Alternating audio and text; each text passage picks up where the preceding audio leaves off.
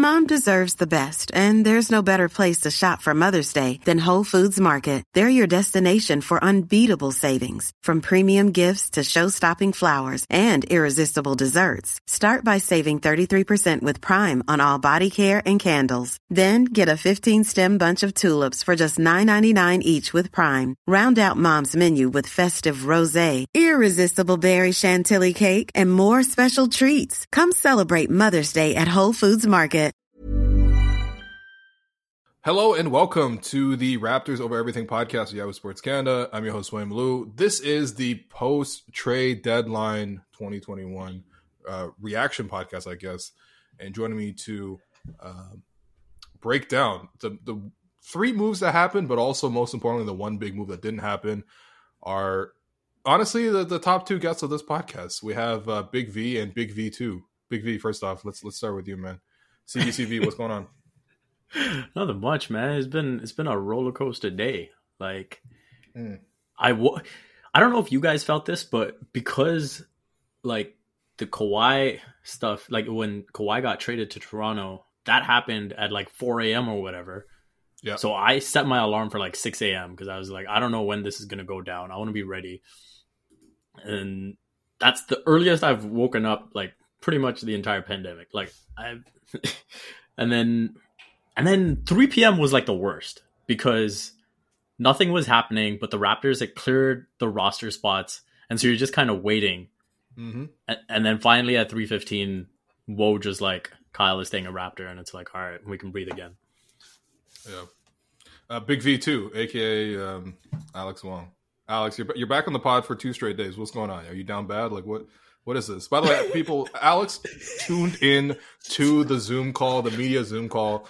There's usually about like 40 people in there, and they're the usual people you expect. Alex, is not always there, but just tune in today just for fun, not even for reporting purposes, just for fun. Alex, man, what's going on in life? You all right? Listen, man, anytime I hear that Masai Ujiri is going to speak, I need to tap in and just take a look at how Masai is doing and try to figure out what he's saying. And I appreciate the invite back to the podcast.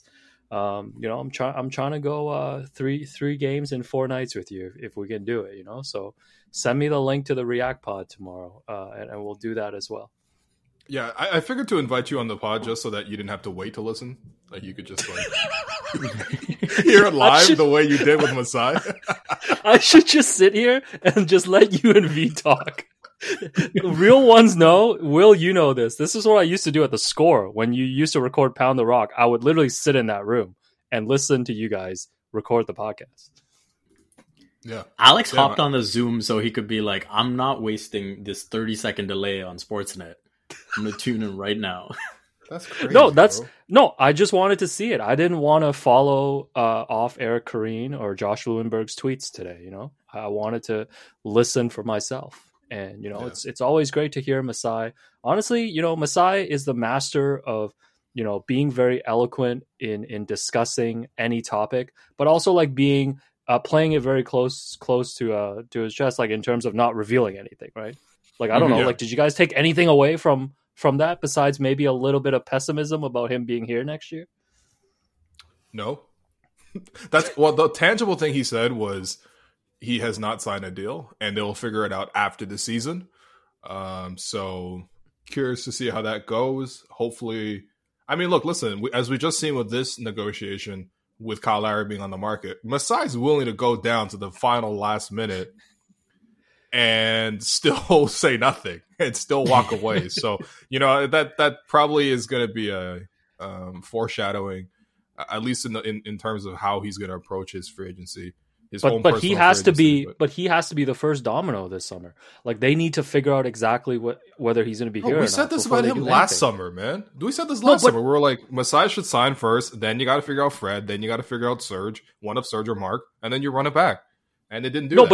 But he's either got to have a contract or not by the time like the draft and the free agency stuff opens this time, because otherwise he's gone. So he has to be the first piece this time. Either he's staying or going. Yeah, I'm with Alex on that. I think that makes sense because. Yeah, last year, at least you knew there was like a final year to go into. And that's when he was like, oh, we'll take care of everyone else. And then we can get to me. And now he's like, okay, we'll get to the off season. And now It's like, okay, but when we get to the off season, you're going to be number one. Yeah, well, I mean, I think the reasoning before is like, well, there's things to do, there's things to plan for. Now that the trade deadline's over, NCAA is still happening, but that's going to be over by the end of the month.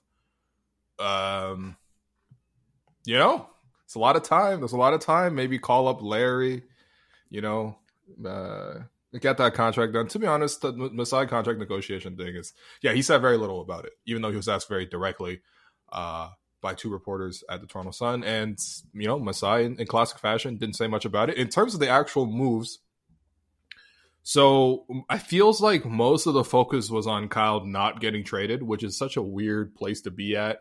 You know, Alex, we've already talked about this. So, V, I asked you, like, how likely did you think it was that Kyle had played his last game as a Raptor when he walked off the floor as a plus 42 against Denver?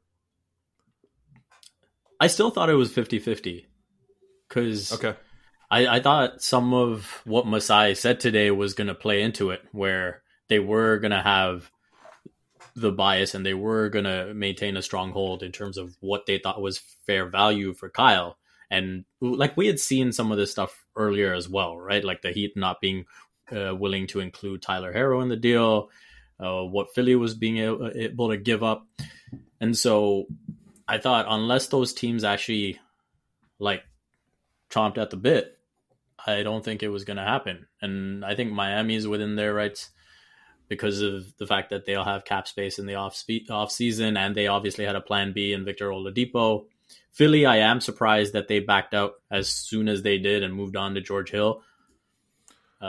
Especially, you know, the way Daryl Morey. George Hill.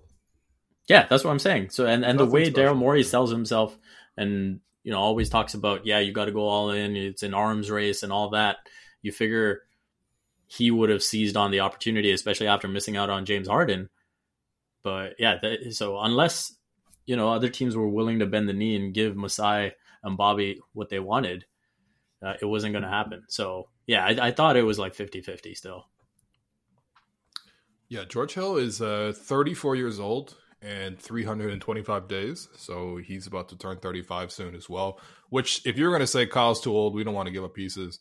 I mean, I just don't understand why teams keep trading for George Hill with like real playoff like aspirations. Like, when has that worked out? Did it work out for Miami? Did it work out for Cleveland?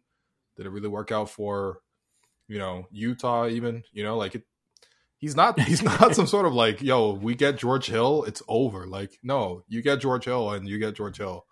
And I too am surprised that Morey didn't go for it, especially with the window obviously being pretty open for the Sixers this season. But I can also see sort of maybe with Kyle there, and if he gets $25 million, that's going to get expensive. I mean, the Heat one is surprising to me. I really thought the Heat would finally go for it, but it seems like the Heat had Victor Oladipo in their back pocket. Mm-hmm. And what did they even get for Victor Oladipo, the Rockets? Because it seems like they got Avery Bradley, Kelly Olynyk, and some seconds. Like, why didn't they just keep Karis LeVert? Yo, because Tillman Fertitta's their owner, man. Why did they keep Ben Simmons? They could have had Ben Simmons, man. They made all these complicated, like, 3-way, 4-way deals just to get Oladipo and then to flip them for what? For some Canadian content? They got Avery Bradley, Kelly Olynyk, and a 2022 first-round swap rights. So not even an additional pick, just swap rights. And why would the Rockets need to swap picks with the Miami Heat of 2022? Like, no matter what happens in Houston or even Miami's going to be ahead of them. So that's tough, man. That's a tough look. But okay, so Alex, let's go back to this then. Why didn't some of these teams pay up for Kyle Lowry? Do you think it is a case where Masai was demanding too much? Or do you think it was a case of these teams didn't fully see the value? Or do you think it was just sort of these teams clearly had plan Bs that they were comfortable going to, so that they were never really going to go all the way for plan A? Yeah, you know, I know you love to bring me on for cop-out answers like this. You know, I think it's a little bit of both, William Lou. Wow. No, I think, you know, if you look at Philly and Miami kind of separately. A little bit of a Messiah over here, damn. Yeah, that's why I tapped into the Zoom to get some pointers. You know, clearly, like, I think Masai and Bobby set a particular price. And they weren't willing. They weren't going to do the thing where, we're going to wait till 3 p.m. and whatever the best offer is at that point, like we're just going to take it. And it seems like the Sixers moved off Kyle pretty early, once they got George Hill, even though they could have still swung the deal. It seemed like they were moved on. And Miami obviously was never willing to put Tyler Hero into the trade. And even if they put in Hero or like Tyrese Maxey, I get these guys are appealing young guys. And I know we talked about it yesterday too, but like, it wasn't like these were like the most appealing offers, right? And I think Miami probably thinks they can sign Kyle outright this summer if they want. And Philly probably is thinking that, we like our team, we like where we're at, and they didn't value Kyle clearly in the same way that I think a lot of people view Kyle. And I think at the end of the day, that just comes down to it. And I think the Sixers especially, I think they're going to regret not getting Kyle. You from a Raptors perspective, you look at what they did 2 years ago at the deadline when they got Marc Gasol. Like, you have to pay a price to get whoever you think is that final piece. And I don't think, if the reports out there are true, whatever the Raptors asking price of the Sixers was unrealistic. Like, you're getting a guy who's gonna like actually vault you into the real championship conversation. So you have to pay a price, and they weren't able, they weren't willing to pay it. So it is what it is.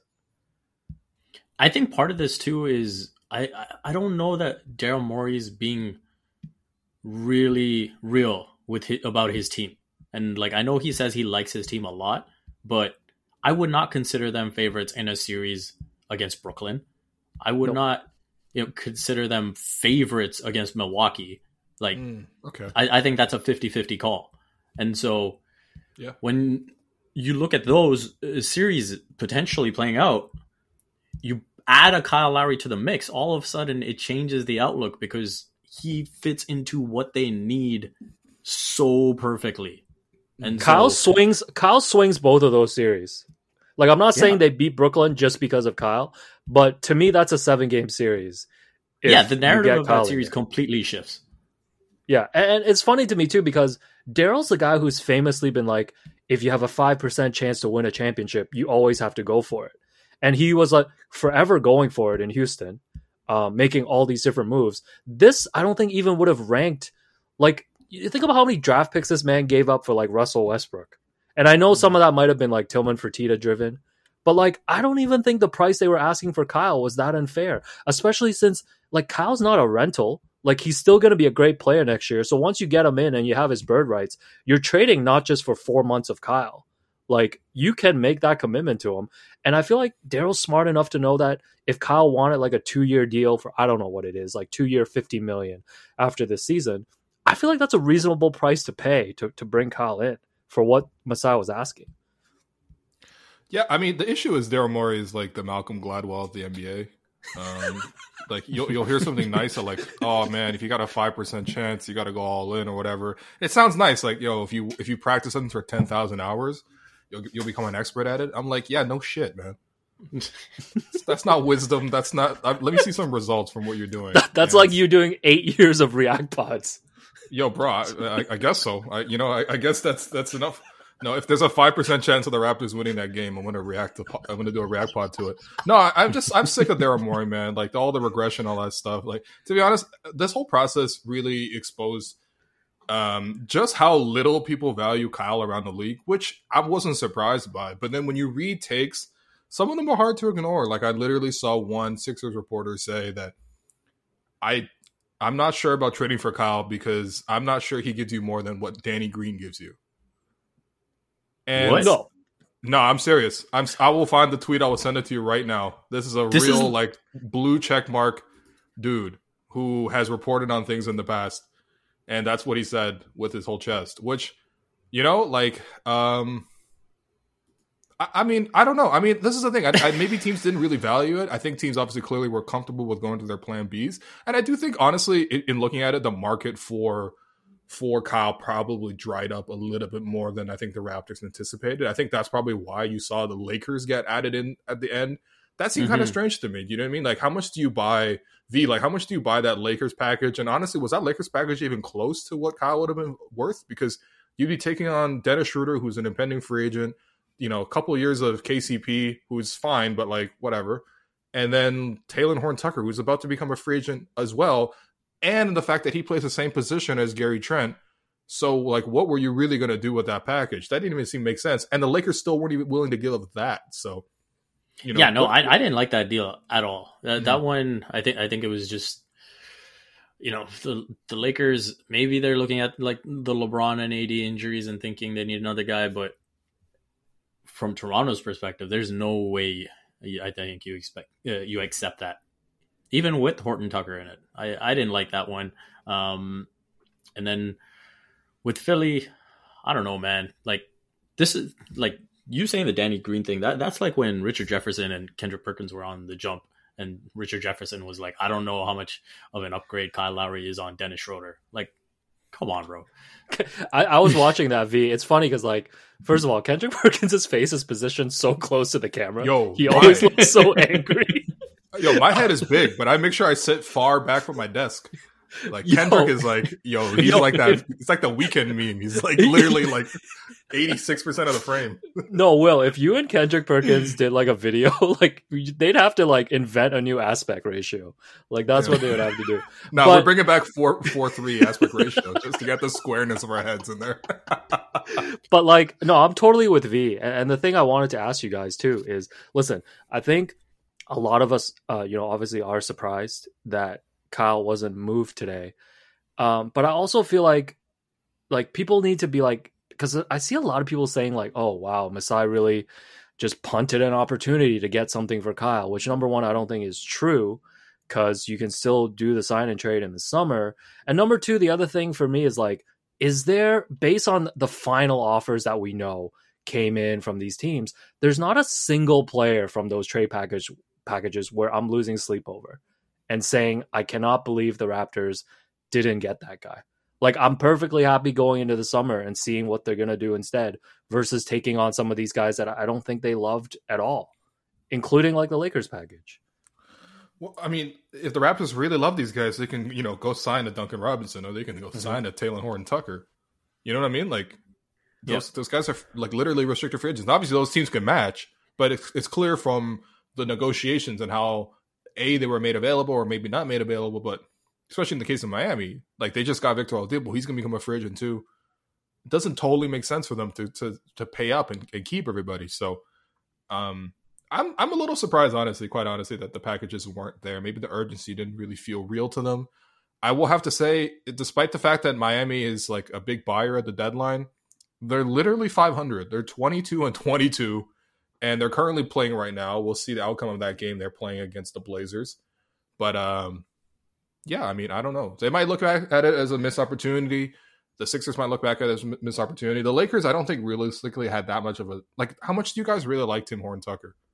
I know his name's not Tim Horton-Tucker. I know it's Talen, but, like, come on, bro. If he came to Canada, he would have changed his name. No, he would have been you guys a nice, really liked him? He would have been, like, a nice, like, piece, but, like, the package overall, like, you're talking about, like, what, taking on KCP too, right? And it's not just picking up a young player. I think the Lakers were just getting a little greedy. I mean, they obviously have a nice team when they're healthy, and they just want to see if they could cobble together these pieces along with Schroeder, who I guess is up for a new contract too, to see if they can get it. And like the other thing too is like the Raptors and Masai, they just operate differently from these other franchises. And I don't know if like Daryl and like Pat Riley just didn't realize that. Because I think if it was any other team, if you pick like, I don't know, Charlotte, Sacramento, whoever it is, like Kyle gets traded today, right? Like Kyle gets traded for whatever package is available. But Masai literally will just not make the trade if it's not good enough. And we all knew this going in, even though I think we're still a little surprised. Because I think a part of it too is like, how much did Kyle want to go? Because this was obviously something that behind the scenes they talked about. So it wasn't like Kyle told them, like, I want to go. Like, it was one of those things where they agreed behind the scenes, if there was a good enough deal, we'll keep you in the loop and we'll make the trade if it makes sense. It didn't make sense. And, Kyle is staying, and that's it. Yeah, I think with THT, I mean, he's a nice player, but he gets that Lakers hype, right? Like, it's almost like he's this year's Alex Caruso. Like, Caruso is a nice player, and he did well last year, but he's not some star that they're going to make him out to be. So with Horton Tucker, I'm kind of the same way. I don't see the star potential. He's a nice player to have. And with Kyle Lowry overall, it was always going to be about the combination of picks and players, right? Like there was not one player from any team that you looked at and was like, oh my God, that's the one that makes the deal.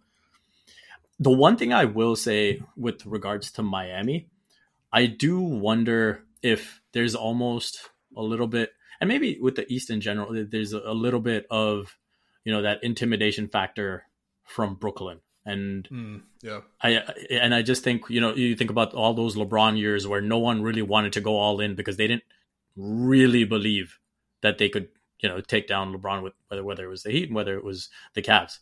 And so I wonder. What do you mean, man? We signed DeMarre Carroll. What are you talking about? We went in. Masai's had a lot of misses in free agency, but we'll save that for another time. Jeez. So I wonder if on the real, Miami was just like, hey, even with Kyle Lowry, are we really, good enough to win the championship? Mm-hmm. So maybe that's part of why they backed up. I feel like on the flip side, though, V, it's like, I mean, they just went to the finals last year, and I know it was a weird season. And you've got Jimmy, you've got Bam, and we know Pat Riley doesn't like to do any rebuilds or look that far into the future. Yeah, like I was honestly surprised, and I know Will, you're probably a little surprised too, because yesterday you seemed pretty convinced that Hero was going to end up, being part of the final trade package, and it sounds like the Heat just never got there.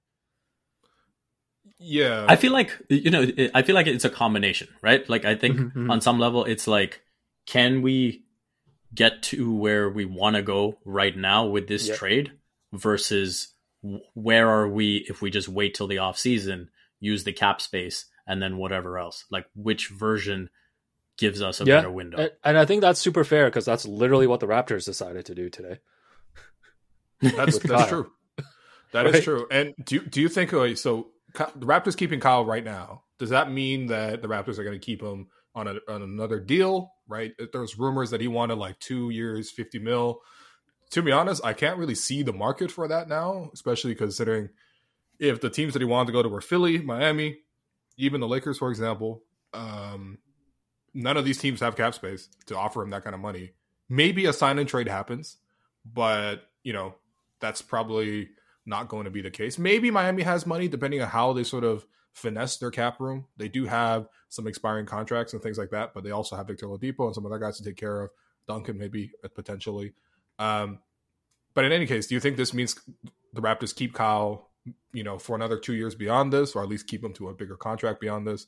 Or do you think that this is sort of a precursor to a sign and trade where, okay, maybe the market's not great for him now, but in the offseason when teams are constructing their teams, maybe they will offer more? Because if you look at the offseason, you got like Drew Holiday getting like, 3 picks plus 2 pick swaps. And, Drew's younger than Kyle, but in terms of impact, they're probably pretty similar. Yeah, I feel like, this is a really interesting question. I would probably say I lean towards a sign and trade in the offseason, if not him just outright leaving for another team. But I wouldn't rule out the possibility of the Raptors saying, hey, part of why we believe in not making a move right now is because we believe Kyle can maintain this level for another couple of seasons. And so you can still revisit trade possibilities the next trade deadline or the off season after that. And so I wouldn't rule out that possibility where we're going through this circus a year from now. Yeah, no, this might happen again. I'm with V on this. I think it's more likely that Kyle will leave than stay this offseason, whether it's the sign and trade or outright. But I don't know if we got to start considering the fact too that like maybe Kyle just wants to be in Toronto. I mean, we've been trying to get rid of this man like so many different times. And it seems like somehow they just always find a way to just stay together. But it just goes back again to like all the things that have to happen this summer, starting with Masai. And then you have to think about what the Raptors are going to do. Because from listening to Masai, it does sound like all the options are on the table. And it is going to be a pretty like wild summer, I think, for the Raptors. Because if they want to go full rebuild and start putting guys like Pascal on the table, they can do that if they want this summer. Or do they want to say, okay, Fred, OG, Pascal is our core. We've got Gary Trent, restricted free agency. We control that. And, we've got Chris Boucher. That's 5 guys. Let's go out there, sign some free agents. And then is this a team that Kyle wants to be a part of to transition next? I still think it's hard to get to a point where Kyle looks at the Raptors from just a winning standpoint and competing for a championship standpoint and say that the Raptors are going to be the number one option this summer. But again, I think it's past the point of just wondering, like, I don't know, just because so many players have, come and go and not really, valued being in Toronto. But Kyle is a little different. And I don't know at what point does that actually play a factor into Kyle's future here. Here's the thing. I guess maybe I'm scarred from last summer, but the worst case scenario for me would be something scary like this, where the Raptors go into free agency with Kyle. He's still a very productive player. The Raptors are willing to offer him this amount of money. Let's say it's like 2 years, 40, for example. And some other team who is, I don't know, let's say the Los Angeles Clippers comes by and says, hey, we have the mid-level, which I don't know if they actually could offer that considering they already signed Serge, but let's just say some kind of team like the Clippers who have a contending kind of sheen to them, and they want to offer the mid-level, which is like, $10 million. Obviously, it's a lot less than what Kyle could be making just with the Raptors. But Kyle says, you know what? I'm at a point in my career. I've made close to $200 million in my career, which is wild.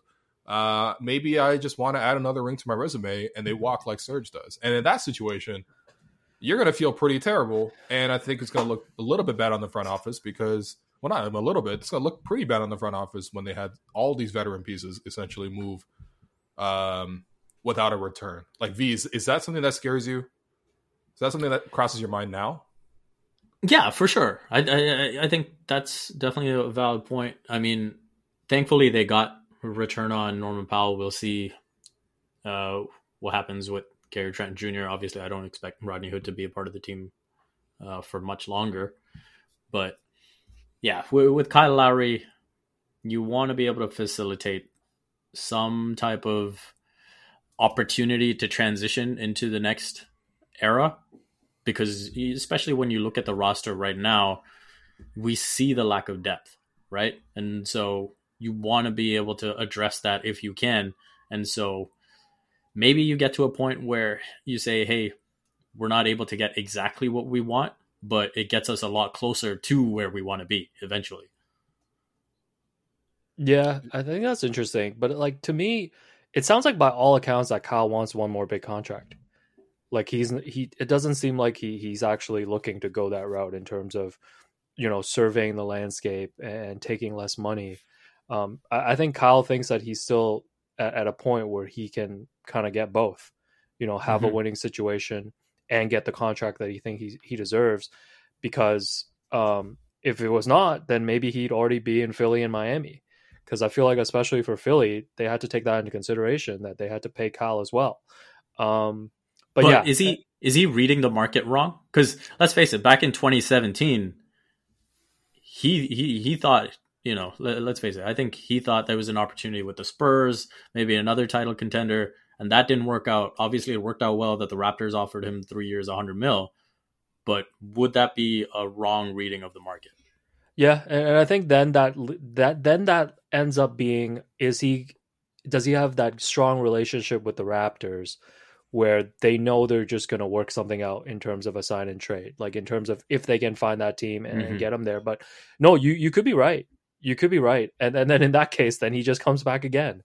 And we just have, like you said, we just have this conversation again in a year. So, but yeah, I don't know. I guess the Raptors kind of just punted this decision from like 3 months from now, 4 months from now.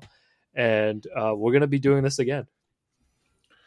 Yeah, well, I definitely look forward to it. It is a little awkward that we all did these teary goodbyes, and we had that like 25-minute. He did his own goodbye. He said goodbye to the camera, and he did a 22-hour Zoom with you guys. Yeah, which Alex, I'm surprised you didn't tune in for that one. Like, come on. TSN was broadcasting it. It was on like 12-second delay. I saw Drake on Twitter before I saw it on TV. Unfortunately, yeah. Damn. Well, yeah, there was a moment where he messaged me yesterday. He's like, "Yo, do you know that potentially we just asked Kyle his last 2 questions as a Raptor? And I'm like, damn, that's deep. Wow. And now we're going to have to like talk to him tomorrow and be like, hey, Kyle, how was your birthday? That's mad awkward for no reason, you know? But I mean, Also, obviously, I'm please- not complaining by any means, but it's just funny. That's all. Also, please don't ever mention Kyle signing for like the mid-level with the Clippers. Come on, man. Kyle cannot go to a Okay, franchise all right. that has never. That franchise has never you won seen- 2 straight seen your playoff Twitter series. Listen, the amount of times you tweeted about Serge, you tweeted out in an alternate universe, the Serge Ibaka will be having Giannis Antetokounmpo on How Hungry Are You? And Raptor fans would make that the 6th most viewed video on YouTube. Because those are good alternate universes, not Kyle Lowry on the Clippers. Damn. Come on, man. Also, when are we getting to Matt Thomas, man? That's actually why I'm here. All right. So obviously we have gotten to the most important part of the podcast, which is why I brought on Cricket V, but not actually Vivek, just actually Alex, who's Cricket V in the call for some reason. But we have to talk about Matt Thomas, man. You know, is the propaganda dead? I mean, obviously it is dead. The propaganda has literally been moved to Utah. Alex, like, how are you feeling, like, emotionally, man? The fact that we've lost our leader, like, are we going to put him in a mausoleum? Like, what's going on? Yeah, well, come on. Realistically, we all know the propaganda died earlier in the season when Nick Nurse said that Matt Thomas was looking great in training camp and could see him as part of the regular rotation. Yo, And by the then way, he Nick felt- Nurse has made that promise to every single player on the roster at this point. And you wonder why the players are so mad at him sometimes. Anyways, that dream already died. You know, I feel like in the last few months, whenever Matt Thomas has had these like spot appearances, they're not even exciting anymore. Wow. It's just so I guess it was a tough end today to see him go to Utah, but I look forward to him maybe getting a chance to get some minutes off the bench. Never underestimate the importance of a Rudy Gobert screen assists. I think that 2-man game has a lot of potential.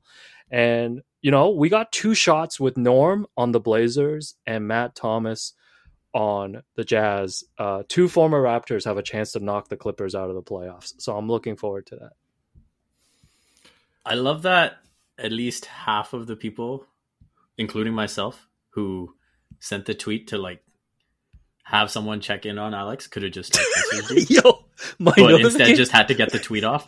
My notifications have never blown up like that. I'm like, guys, please leave me alone. I've been trying to move off Matt Thomas for months. But Oh, that's it, man. You're Matt Thomas lifer now. You can't propagate like that. No, all it's season last year and then just jump off. No, it's tough, but listen, man, they had to get rid of a couple guys who like had just fallen out of the rotation. So I thought they were going to get rid of Aaron Baines for sure, to be honest. No one's looking for Aaron Baines. I thought it was going to be a straight to waivers situation. I mean, Just if they got pump another the center, contract. if they got another center, they probably could have done that. But I mean, whatever. Do you guys find it weird that they didn't really address the center position in any way? I don't think this was the plan they had. Like, I didn't think they planned to come out of this trade deadline with Kyle Lowry and Gary Trent Jr. Like, this is not what Masai woke up this morning and looked at his Peloton and said, "This is what I'm going to do today." Like, that's not what happened. It definitely feels like they were moving towards Kyle being traded as the final piece today. Yeah, Like they got rid of Norm pretty early, got that piece of business, out of the way. Mhm. They traded Terrence Davis, they traded Matt Thomas, and it seemed like, all right, they're clearing the roster space to take on maybe like 3 players, and then it just didn't happen. Yeah. Like, I think maybe the Raptors were just as surprised as anyone else that the teams didn't meet their asking price. And again, I don't feel like the asking price was unfair, but we don't need to regurgitate that. Yeah. I'm surprised we moved off Matt Thomas. I can't believe the Matt Thomas segment lasted like less time than Matt Thomas has played this season. Well, I will say, the best stat about Matt Thomas is, he shot 100% from 3 in the only Game 7 that he played in a Raptors uniform. So, bro, you sound like the that's- Baines fan account. that's the sort. Like, Yeah, no, that's tough. All right, I'm moving off that then. I'm 2 tweets away from blocking you. No. No, I just wanted to, like, first off, okay, realistically, look, was there any chance for Matt Thompson to kind of maybe do something else with the Raptors? Because he did have one more year left on his contract. Obviously, signed for the minimum. It was concerning, absolutely concerning, when the Raptors had all those COVID absences and Matt Thomas still couldn't get off the bench. That was real concerning. But I mean, I think there is a faction of the fan base that thinks, you know what, Matt Thomas is being really underutilized. Nick Nurse might have hampered his development. And, from that front, do you at least sympathize a little bit with that thought? And maybe he breaks out on Utah? Or did you also watch the Sacramento Kings game where Corey Joseph burned Matt Thomas like he was Allen Iverson versus Antonio Daniels? No, listen, man. Matt Thomas's defensive deficiencies are very clear to see. And, I don't disagree with Nick, putting him out of the rotation. So yeah, I think we talked about this a little yesterday too. Like they got to start setting the standard a little bit higher for bench guys, because they literally don't have a bench right now. And I think it's good that they started moving guys that they just don't see the potential of today. And hopefully, in the summer, once they make the big decisions, they can really fill out that bench, because that is like, I don't know, man, this got to be one of the worst bench units of all time, right, V? Oh my God. Yeah. And again, to Matt Thomas getting kicked out of the rotation, like the roster imbalance is just crazy to me. It's just small guard after small guard after small guard. And Nick Nurse said this at the beginning of the season, and nothing was really done to address it. And so it's kind of the situation that they're stuck with. And even, now when Nick Nurse coming out of this All-Star break and everything was like, hey, I'm going to see what Malachi can give me, what Paul Watson can give me, and everyone kind of follows after that. I don't think that's something that's going to work the rest of the season, where obviously now they're going to compete for a playoff spot. As long as Kyle Lowry is on this team, they're going to compete. And I just don't think that can work, because the one thing we've learned is all those guys are going to be inconsistent. And there's going to be certain matchups where they might be okay. There's other matchups where it's not going to work out. And so I think every single game, I think Nick needs to just accept that he's going to have to search, and whoever works on that night works, and it's quite possible that they won't work the next night. Yeah, it's looking tough. I think my ideal situation coming out of this trade deadline was, of course, you get fair value for Kyle and Norm, and not just that, but you get multiple pieces for them. Just because I do think that the depth issue is so hard to ignore, and yeah, I mean, I don't think, for example, they came out of this trade deadline as a better team in terms of more competitive for this season. As much as you could be high on Gary Trent Jr., and I do like him, and we're definitely going to talk about that as well, maybe at the end of the show. This is just to keep people listening. I know people tuned in for the Gary Trent analysis. Sorry. We're going to keep going here. But bro, the center position has been so bad. I've had friends asking about Jelani McCoy. Yo, I've been telling Will they need to get Amir Johnson from the G League. He's only 33. He's younger than George Hill, who is going to put the Sixers over the top. Also, the other problem is, like, you keep asking OG to guard these guys, and OG is great at it, but you're asking a lot from him. Well, you're also asking him to play a position that he's probably not going to play at long term. Although maybe, who knows? Honestly, if OG can just turn into this, like, the greatest, like, Draymond Green, like basically Draymond Green with some offensive, like, scoring ability, which basically Draymond used to have, but of course he's fallen off now, scoring wise. But if he can turn into that, then of course that's probably the best case scenario. But is that the long term plan? Is to sort of keep OG developing as a center? No. Then if that's the case, then it is kind of awkward that you just kind of continue to roll with this. I mean, who knows? They do have 2 open roster spots. Maybe they can get in the buyout market. I doubt they get LaMarcus. I doubt they get Andre Drummond. And who else? I mean, honestly, it's like a Gorgie Jang, which people like. And honestly, I will take Gorgie Jang. I'm not complaining at this point. Like whichever big is available, the Raptors should take a look. He might be. Hey, if the Raptors got him, he might be the best center on the team. He might start. No, he would start, and he would start. OG is better at center, realistically, but he would be in the rotation. Absolutely, he would be in the rotation, and like Aaron Baines is the worst center in the league right now. Worse than Alex Len.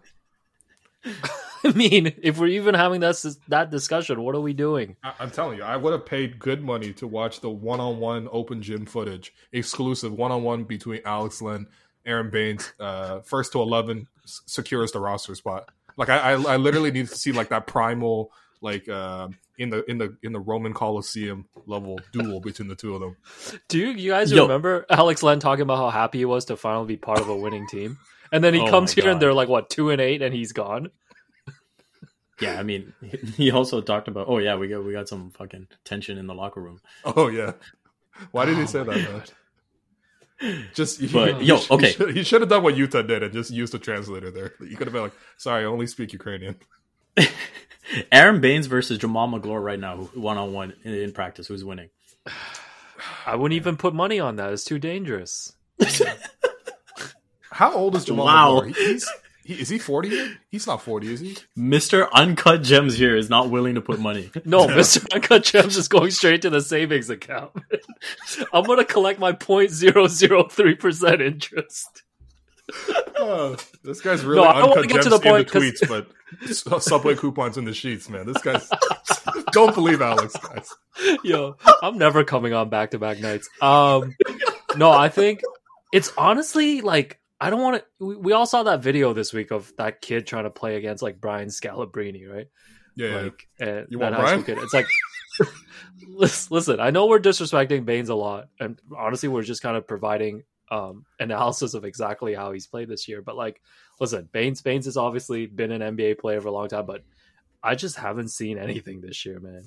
Like every time he checks in, the Raptors are like -7 after 2 minutes. You know. Yep. That's all it is. You can't fight your own roster when you're trying to... The Raptors literally need to string together like 5-6 wins and like soon.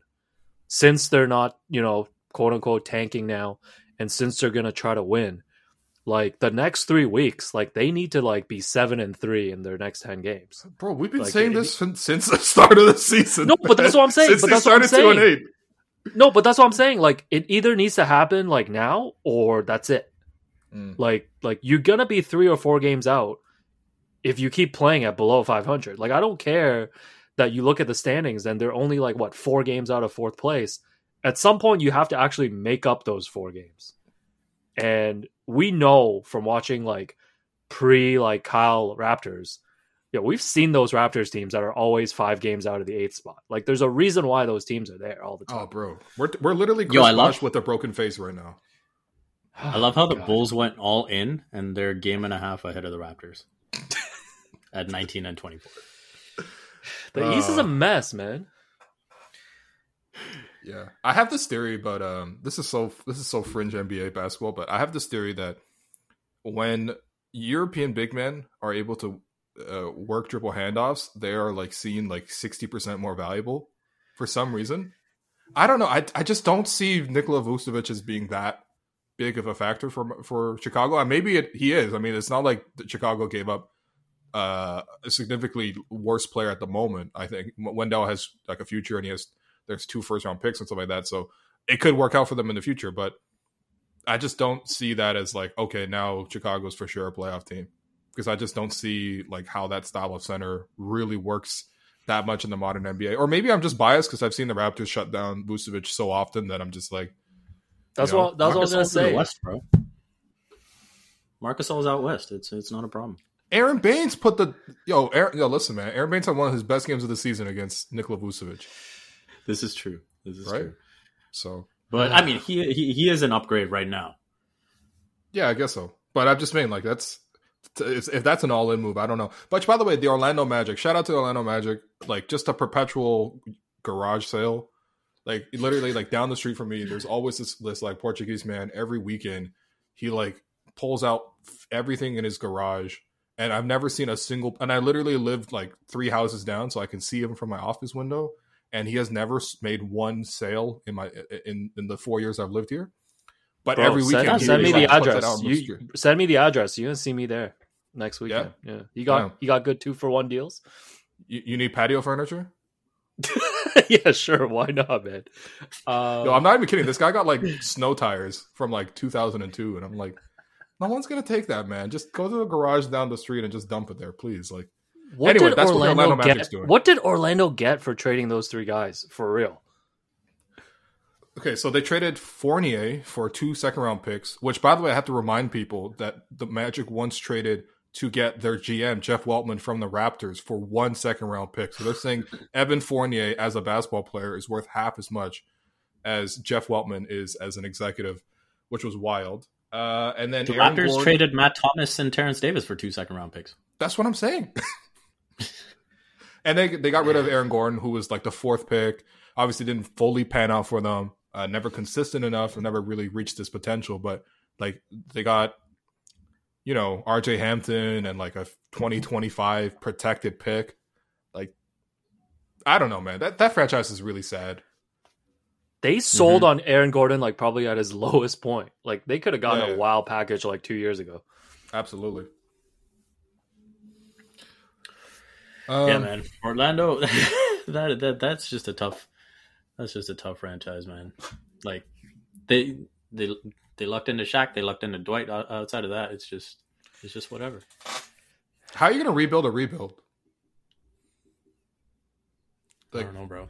That's my question. I mean, that used to be the Raptors, so that is true. Actually, you're absolutely right. I know exactly how that goes. The good news from today is that Terrence Davis got moved to Sacramento for a second-round pick. That second-round pick, by the way, is going to become way of Memphis, and that is the second-round pick that they're going to be conveying in this year's draft. So probably somewhere in the 40s, which, like, obviously it's still hit or miss every time in the draft. But having said that, like, Norman Powell was like 42 or 46? 46, yeah. So it could very well be the 46th pick. The pick for Matt Thomas comes by way of, I believe, Golden State. And so, and it's also going to convey this year. So those are both picks that the Raptors can be using in this year's draft that have some decent value. We're not talking about the 59th pick here. Yeah, Terrence Davis getting moved to Sacramento. V, I'll start with you, man. I mean, like, we had this conversation back in the offseason when the allegations came out and when the police reports were filed. Now, the court itself has dismissed some of those charges. There's some still existing and things like that. But admittedly, it was not pleasant to talk about him. It was uncomfortable to talk about him. And I didn't think, honestly, having him on the team reflected the values that the Raptors had.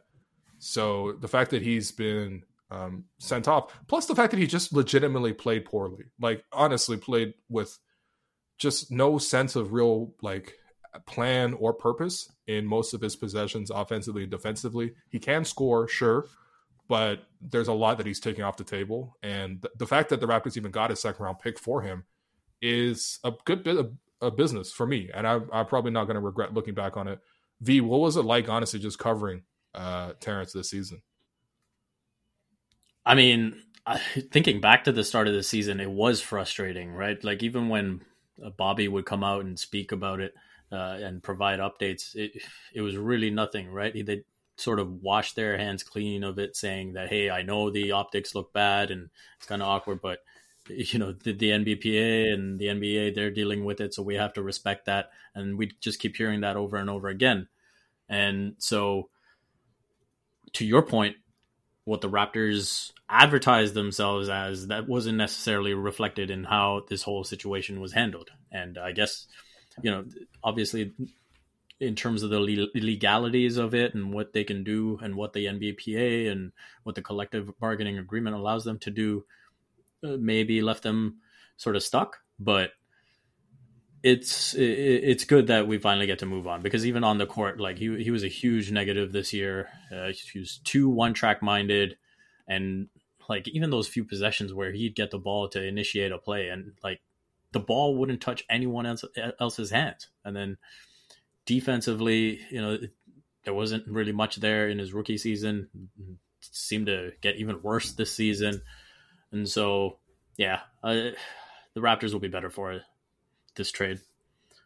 Oh yeah. No, I think I echo, I think V pretty much said it all. And I think, especially when you talk about like the organization and, the values that they preach and the things that they talk about publicly. And you even look at just like how awesome like the all women's broadcast was. that we watched last night, right? Which I honestly feel like, I think everybody on that broadcast got a lot of props, and deservedly so. But it was a little unfortunate that it was overshadowed by all the trade deadline stuff. But like, you look at that versus like obviously all the conversations that we've had around Terrence Davis. I think just off the court, and then obviously like Vivek said with the on the court stuff, this was another player that wasn't part of the rotation and had fallen out of the rotation. And it was good for them. It was good for them to just clear some of those roster spaces and just start moving forward and finding new guys for this roster. Yeah, which honestly, even if you want to take away the bigger picture of what it meant to have Terrence on the team, it was sort of like, just strictly speaking, with his basketball production this season, getting a second round pick for him is already a good basketball deal. Just based on that. I'd rather take my chances with another guy in the next draft in the 40s than I would continuing to invest in Terrence Davis. So, that's probably I don't know, the biggest highlight. I mean, it depends on what you guys think about the big trade that actually did happen, which was Norman Powell getting flipped for Gary Trent Jr. and George Hill. Let's start with Gary Trent. Obviously, he's the big piece coming back. What are we getting with Gary Trent? I think maybe in comparison to someone like Norm, obviously it's not a direct one-on-one comparison, but they do play the same position. And V, I'll start with you. Like, what do you think about just one-for-one talent-wise, production-wise? How do these two guys stack up between Norm versus Gary? Yeah, so, I mean, the positive is Gary Trent Jr. is a capable defender, and he can shoot. He's shooting 40% from three right now. The big difference is Norm's ability to create a shot for himself. And so I think when you look at the overall weakness of this Raptors team and their overall inability to create in the half court, that's where, even if Gary Trent Jr. might have a better overall package, the skill set that Norm provided for the Raptors was really valuable to this team. And so I don't know that they've necessarily become a better team right now, but as Masai said, he is someone that is 22, has a big upside, can continue to develop. He's going to be restricted, and hopefully you can maintain the money and give yourself some solid flexibility. And then, maybe he turns into another piece of the core. So it's almost like they've got a younger prospect in exchange for Norm to kind of reset the clock a little bit at that position. And now it's just a question of seeing what he can develop into. Yeah, I think like the Raptors just need guys. Like Gary Trent right away, does he even vault ahead of like Malachi Flynn as like the most interesting prospect on this team right now? Because there's really nobody else. And, I was really impressed with the way that he played in the bubble. And the other thing is, like, we always talk about the Raptors development system, all this stuff about all these guys who develop. So, I think it's good for the Raptors to get someone like that. They obviously made the decision on Norm's free agency today, by knowing that, there was going to be a huge market for him, which shout outs to the Pacers, apparently willing to overbid anyone this summer for Norman Powell. What does Nate Bjorkgren know, man?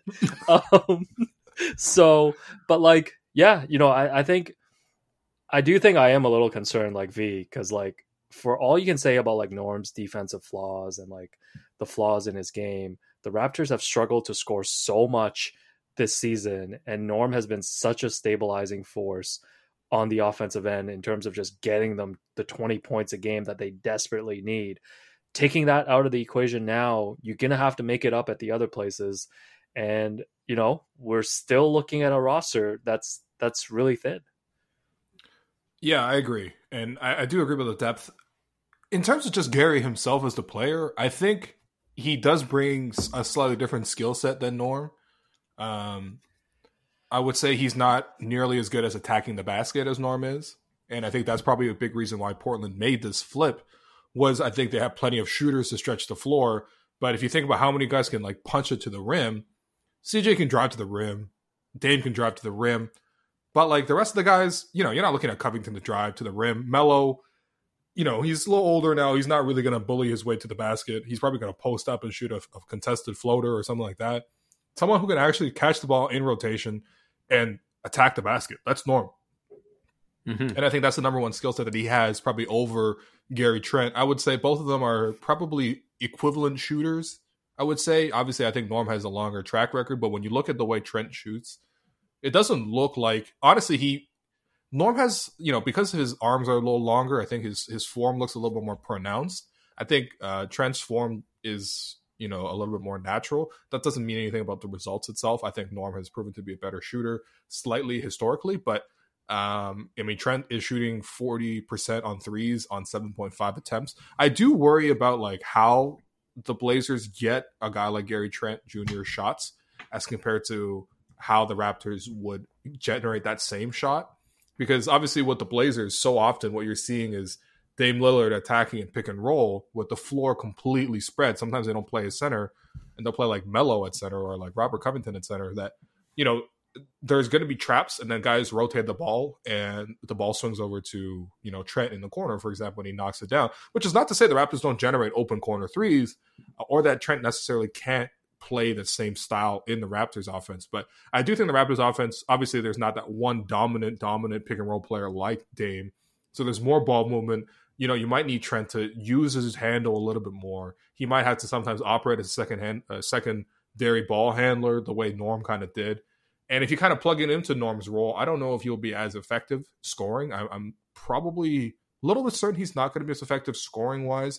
But I do think you do get a little bit more defensively. And I saw this point made by some Blazers fans that Trent, even though he is a guy who has a reputation for being a defender, and he was, like, generally speaking, the top of the floor, guarding the big, the point guards, shooting guards, tough defensive assignments. He was on those guys, but he was a little bit like Avery Bradley in the sense of like you see the guy apply tons of ball pressure. You see the guy working really hard. You never question his effort, but the results are always slightly a little bit less than what you think you are ultimately seeing. It doesn't fully pass. It's not that he's a bad defender, but it doesn't fully pass the eye test with flying colors in that same way. And so having said that, though, he's 22 years old. He's restricted. I think he could probably be re-signed for less than Norm. And if you were going to move Norm, you needed a shooting guard.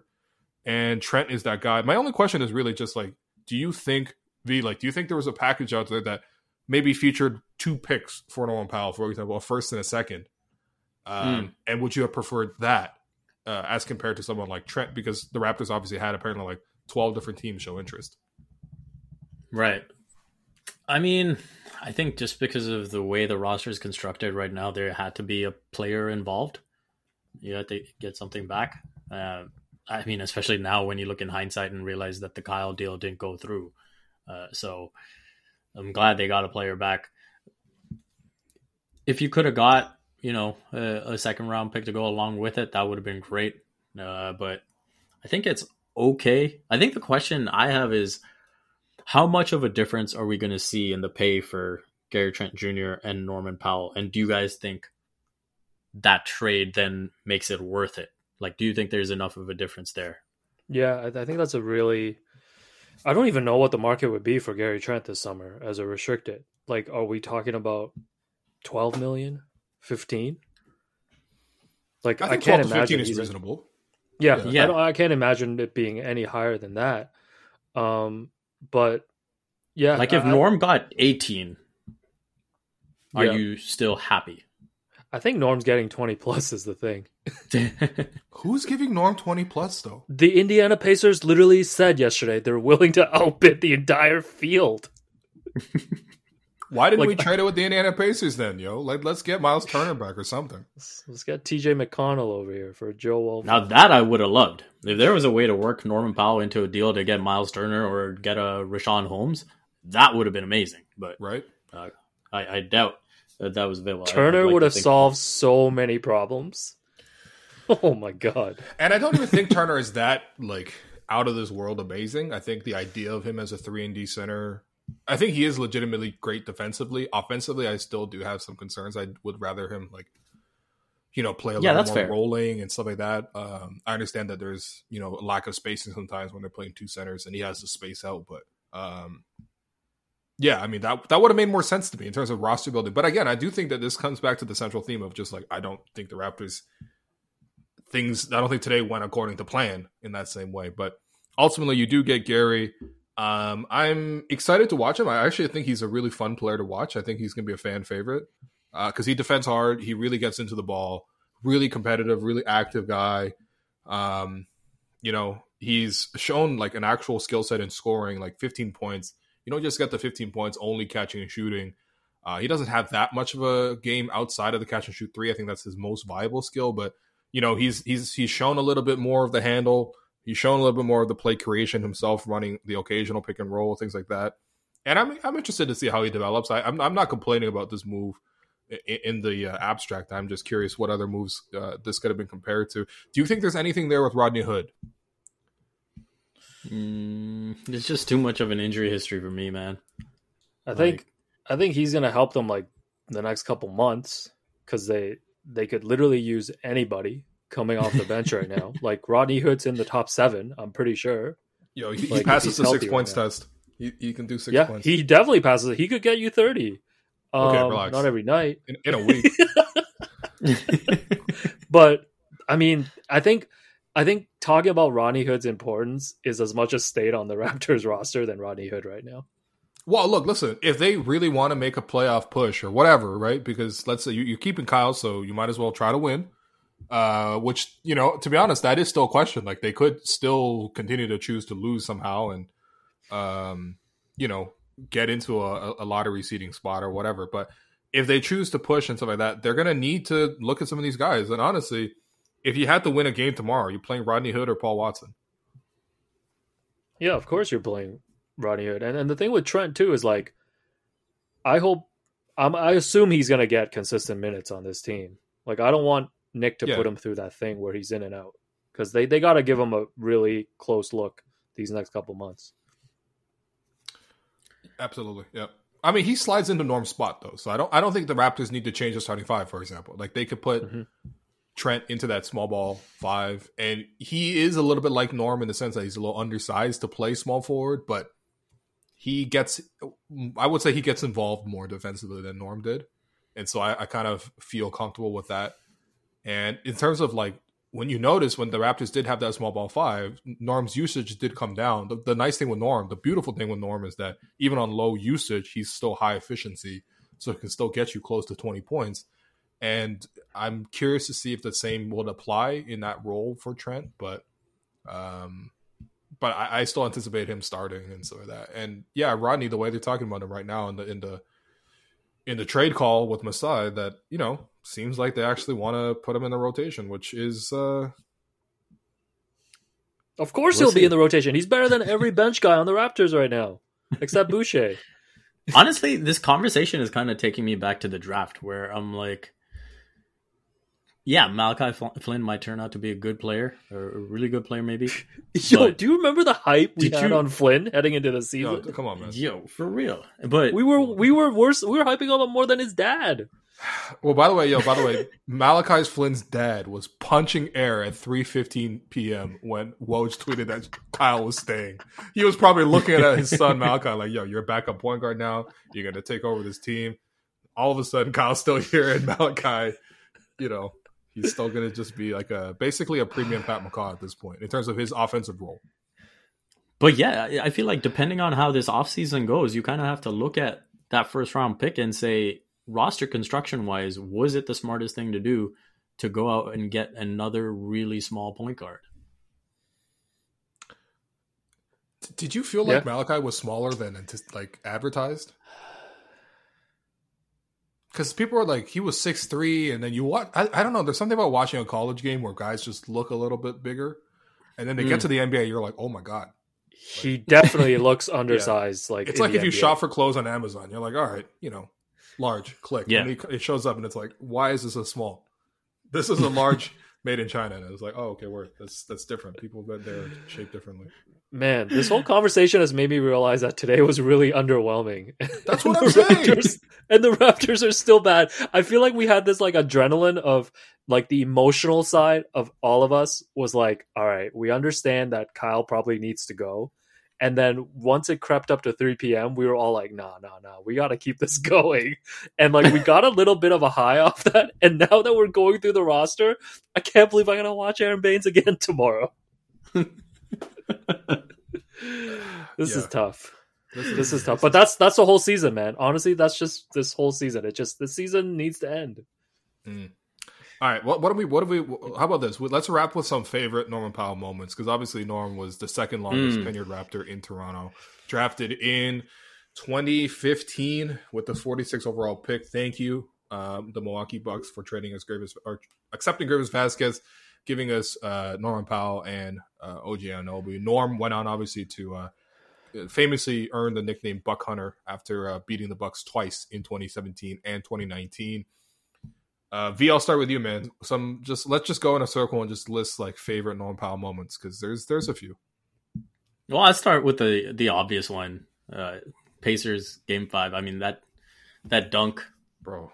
For him to be in the 905 earlier that season and then emerge as like part of the rotation and then defend Paul George and have that moment, like that was insane. The ACC was insane in that moment. Like Toronto was bumping. It was just a crazy moment. And obviously he's had more moments since. So yeah, that one for me, we got to talk about that one for sure. Yeah, that's gotta be all timer. Cause like, that's honestly such a huge moment in this whole era, right?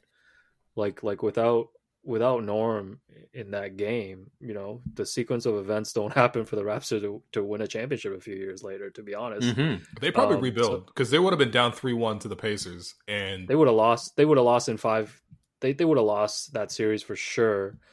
And that's coming off like what, the Wizards sweep the previous year. Yep. So when I think Masai, honestly, I was shocked. I don't know about you guys. I was shocked Masai didn't make any moves after that.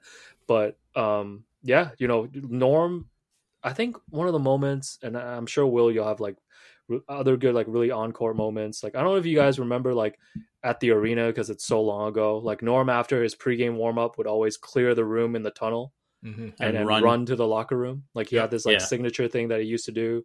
And I don't know, man, I think less like the specific on-court moments, which we all know. And I'm sure you guys would agree too. Norm was just honestly one of the best guys to just deal with. Yeah, great dude. To me, he's up there with Fred. I think Fred's a much better quote in terms of things that Fred, you know, is willing to kind of open up and talk about. Norm, I think, is more careful about what he shares with the media, etc.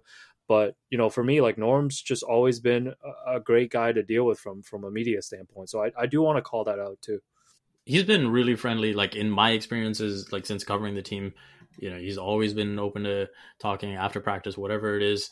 And so, yeah, I think it's important to shout that out. And, you know, while I agree that he's not the quote that Fred is, like you think back to the bubble and the way Fred and Norm were speaking on all the issues surrounding, you know, when the George Floyd murder happened and everything that was happening around that. Like he spoke so well in those moments, and he emerged as a leader of that team. Like he embraced being a leader of the bench unit, and like Pascal, like Fred, maybe he was, you know, on the court, he wasn't producing like them, but off the court, you could see they had all become young leaders on this team. So definitely want to shout that out. And then, you know, you talk about off court. This is more of a Rondé moment, but I'm not your child. Like when Norm took it. Yes. Like I forgot about that. Damn. That was a classic. That's a classic. Absolutely. Yeah, and look, listen, Norm off the court has like tremendous moments, just as he does on the court as well. But you know, I think the side that people don't necessarily see, that I guess us as media get the privilege of seeing, is sort of like just like how, again, as you guys mentioned, like how easy he was to work with, and you just appreciate how much of a pro he was, because like I don't think anything was necessarily handed to Norm. Do you know what I mean? As a second round pick, it's not like anybody was necessarily gifted with any minutes or things like that. The Raptors pretty much make everybody earn it. So, bro, they would start DeMar Carroll ahead of him. I know there was like exactly right. They started like DeMar, who honestly, CJ Miles for a little bit too. No, like to be honest, CJ was doing better in that bench role. than Norm. I understand there, but I mean, Norm got passed over for OG in the starting spot. Norm got passed over multiple times. I mean, if you go back and look at some of the game logs in the finals, Pat McCaw played ahead of Norman Powell many of those games, which is wild. And then last season, obviously Norm coming off the bench. This season, Norm starts coming off the bench, like, you know, and whatever, man. I mean, ultimately, I wouldn't disagree with that as a basketball decision. I'm just saying that I appreciated the professionalism that Norm took to that job. Did you ever hear Norm complain about his role? Did you ever hear Norm complain about, I need this, I need that? Nothing, right? Like, Norm has just been like a consummate pro through all of that. He's taken what his role has been and expanded it to the point where he made himself a 20-point per game scorer. Like, who could have saw that happening? And he was shooting like 65 true shooting from the field. It's like, honestly, I have so much respect for a guy who says, understand the grind. Like, it takes a real grind to get to that point. And then the other moments are just like the Osmos commercial. I mean, what a transition, but like, did Norm Powell successfully convince either of you to eat Osmos? Oh, for sure. Yeah, man. Him and Fred. Come on, man. Who do you think you're talking to, man? Oh, shit. I almost went today out of sadness. How man. many people do you think went to Osmos today for Norm? Probably a lot. I definitely had a few people message me saying, I went to Osmos today to mourn. And I was like, all right, that's a little bit too serious. Don't forget Norm, was it double overtime? Game 6 against the Celtics last year, too. He was huge in that game. Yeah. You know, we won't talk about the Norm Marcus Smart, sequence in Game 7. Hey, man, listen, nobody was scoring. It's not his fault. No, it's definitely not his fault. And honestly, even most recently, him stepping to Colin Sexton because he was being disrespectful to Fred. You know, you want to talk about like leadership and things like that. I think a lot of teammates would do that. But like Norm did that. Like, no, and like Norm, like I think Will, like you were describing too, he just carried himself along with Fred like a young vet on this team. Yeah. Because Norm is not old. Like, he's just entering the prime of his career. And, you know, I remember just having conversations. I remember one conversation I had with him during his rookie year. And he talked so much about just how great it was to work with DeMar and how DeMar was, like, taking him under his wing. And, DeMar was telling him, like, you can't read all the headlines, but if you do, like, you have to take all of that negative stuff that you read and use it as motivation. And I really think like Norm does come from like that DeMar DeRozan, like Kobe Bryant type of approach, in the way that he works at his game and improves. So I don't know, man, it's just one of those things when a guy is drafted by the organization and comes through the system and you see the way that he grows, I think it just makes it a little bit harder to say goodbye than if it was like a free agent who came by. Yeah. And I think honestly, Norm developed himself into such a likable dude as well. Like, I think everyone, honestly, if it wasn't for Marc Gasol, like Norm was like actually, you know what? The top 3 of most lit people in that parade. Mark obviously number 1. Number 2, Kyle Lowry's wife. I don't know if you guys remember, but Kyle Lowry's wife was going in, man. And I followed that parade for like 4 hours. Okay, I saw like I saw her get tired over the course of that 4 hours, but she had a lot of energy. But no, I remember she was like throwing down beers for the crowd, and then she would force them to chug with her. Yeah. I know. It's amazing. Shout out Kyle's wife. The queen. But Norm was real lit on that thing. And I remember like even being in Oakland, like in the locker room and stuff like that, like I was right beside Norm as he like poured a whole bottle of champagne. I tweeted that video out. He was obviously so happy, man. He started pretending to be a City TV reporter and was asking us like boring ass questions, How does it feel to be overlooked because you're in Canada? No, Norm's just a good dude, man. He's a great dude, man. Great commercials too. You guys got favorite? Obviously, Osmos commercials number 1, but Norm's in other commercials. Do you guys remember some of the Ford commercials him and OG were in? Things like that. Oh yeah, I don't remember. I only remember the Osmos ones now. It's the drive test with OG Anunoby and Norman Powell. He actually had his first commercial was Norman Powell was in the passenger seat and Corey Joseph was driving a Ford Focus, which is so unrealistic, bro. Putting an NBA player in a Ford Focus, I saw maybe it was like an Uber or something, but other than that, NBA players are not driving Ford Focuses. In any case, Corey Joseph was driving a Ford Focus through downtown Toronto and showing Norm all these places. and making corny jokes like, you Americans probably call it the CNN Tower, but it's the CN Tower. And I'm like, Corey, bro, what? All right, man. This just again goes back to, listen, man, Canadian advertisers, just hit the three of us up, man. Yo, like it's time to raise the standard of these commercials. It's time, man. It's time. Like, it's just time. Like there needs to be Raptors writers on these commercials because they're just not hitting. No, that's not hitting for you. Remember, do you guys remember Norm's GoDaddy commercial? Yes. On the piano? Yes. On the piano? Yeah. Oh, that cursed him for 2 years. That's why he didn't break out, man. He started getting really good when GoDaddy left him alone. What was the catchphrase? It was something like "no problem for me," something like that.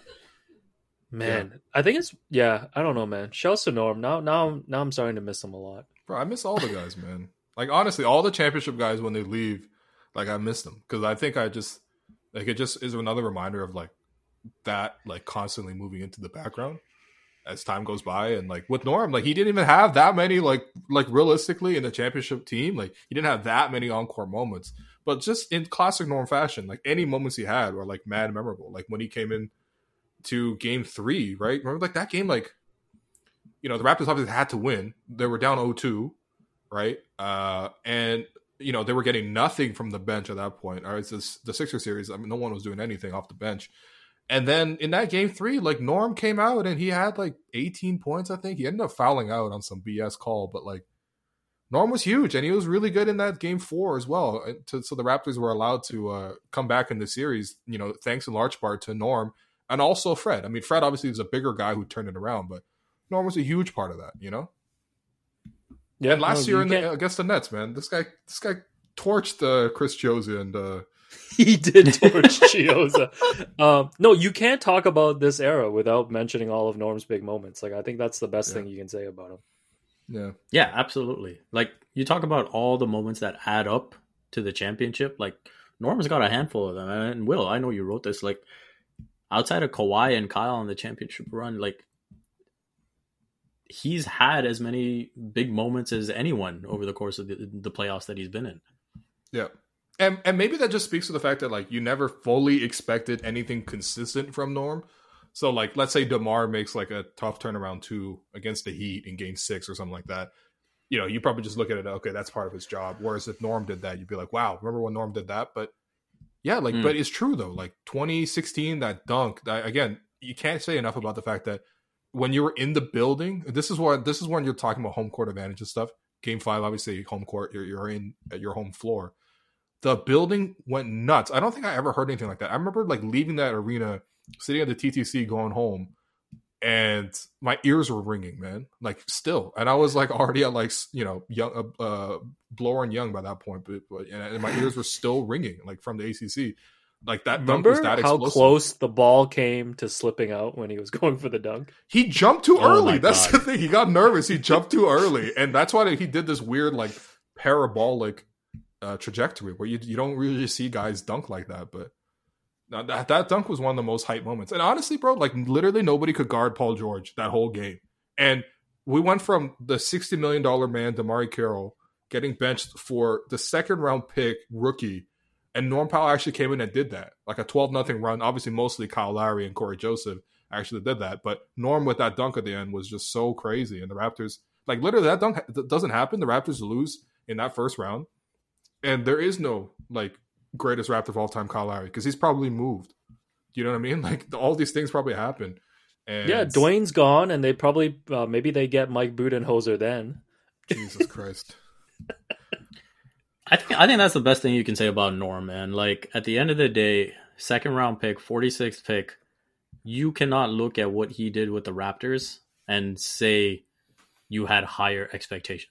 From a 2nd round pick, from a 46th pick, there's no way you could expect more than what he's produced. Mm-hmm. Yeah, absolutely. Yeah, that's Masai's greatest trade, man. I mean, I guess you throw Kawhi up there, and Mark, but wow, that's the wildest trade that turned out for the Raptors. Shouts to Norm, man. So Matt Thomas getting a 2nd round pick from Utah, that's not making the top 5 Masai Ujiri trades. Yo, we ended that 30 minutes ago, man. I'm looking up Rodney Hood right now. Yeah, no, but people need to know what the propaganda is right now. I mean, we kind of had Utah propaganda, but then that got ended really quickly.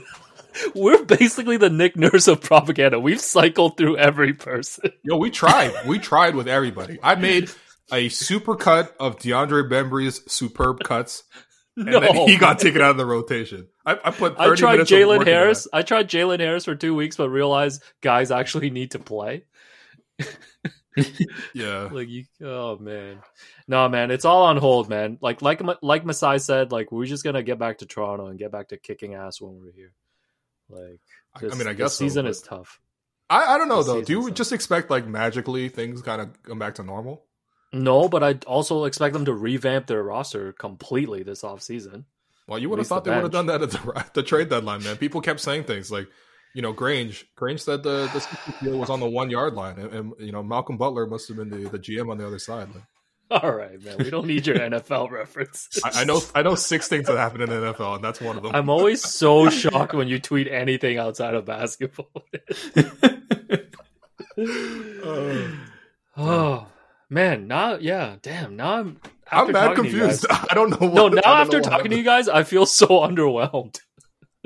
It's been like 6 hours since the trade deadline ended, and I'm still very confused. But look, ultimately, the bottom line is we get to cover Kyle. We get to watch this team. Still, listen, man. If that Denver game was any indication, there's still a lot of good effort in this team. It might take Kyle and Norm walking out that door to inspire that effort, but still, that effort was good. And we get to see Norm pretty soon, by the way, man. Norm plays the Raptors play the Portland Trailblazers on Sunday. So we'll get to see Norm instantly. This isn't going to be a Danny Green situation. Oh man, so. No, get the Gerald Henderson Award ready, man. Come on, bro. I'm not giving it to. Damn. Yo, can you imagine the fallout from that game if Norm puts like 25 on Gary Trent Jr., who has like 12? Which is totally possible, by the way. I can totally imagine that this season. People are going to flip. But, man, Norm. Yo, I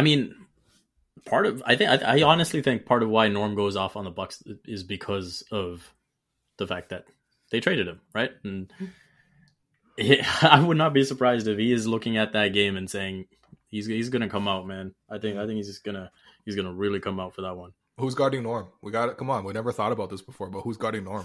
Yo, they should put Fred on him. I think that'd be fun. That would be fun. That would be fun for sure. That's what I want. Norm's gonna turn into Colin Sexton this time. He's gonna look at Fred like, "Yo, you took my contract." Yo, legit, they need to beat Phoenix tomorrow and Portland on Sunday. Like, these are must wins. Every game this season has been a must win, bro. I'm scared because we got Detroit again. You know that's another L on Monday. Yo, the scariest part is Detroit did not get rid of Wayne Ellington. Oh my god. Still on that team, man. Man, there's not a lot of games left. Damn. It's tough. What is it, 28 games? Yeah. 28, yeah.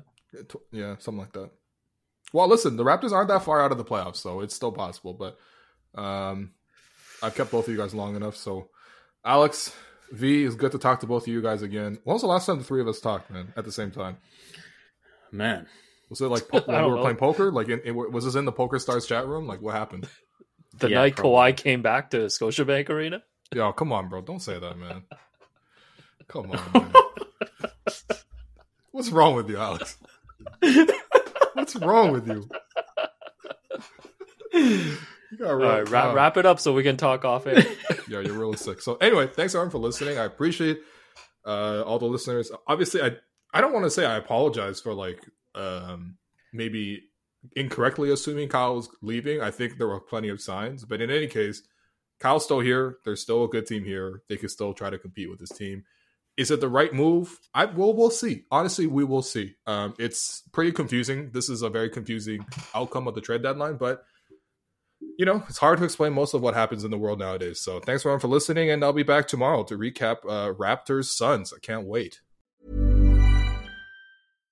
If you're looking for plump lips that last, you need to know about Juvederm lip fillers. With Juvederm Volbella XC and Juvederm Ultra XC, your lip look, whether it's subtle or bold, can last up to 1 full year with optimal treatment and no additional maintenance. Find a licensed specialist and see if it's right for you at Juvederm.com today. That's JUVEDERM.com. Add fullness to lips in adults over 21 with Juvederm Volbella XC or Juvederm Ultra XC. Do not use if you have severe allergies or a history of severe allergic reactions, or if you're allergic to lidocaine or the proteins used in Juvederm. Tell your doctor if you have a history of scarring or taking medicines that decrease the body's immune response or that can prolong bleeding. Common side effects include injection site redness, swelling, pain, tenderness, firmness, lumps, bumps, bruising, discoloration, or itching. As with all fillers, there's a rare risk of unintentional injection into a blood vessel, which can cause vision abnormalities, blindness, stroke, temporary scabs, or scarring. For full, important safety information, visit Juvederm.com.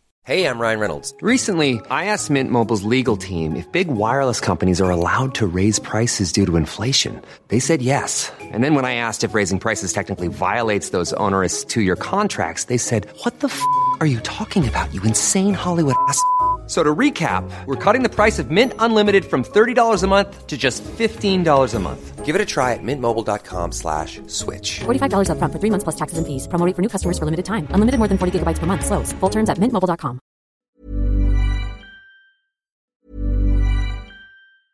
A lot can happen in the next 3 years. Like a chatbot may be your new best friend. But what won't change? Needing health insurance. United Healthcare Tri-Term Medical Plans are available for these changing times. Underwritten by Golden Rule Insurance Company, they offer budget-friendly, flexible coverage for people who are in between jobs or missed open enrollment. The plans last nearly 3 years in some states, with access to a nationwide network of doctors and hospitals. So for whatever tomorrow brings, United Healthcare Tri-Term Medical Plans may be for you. Learn more at uh1.com.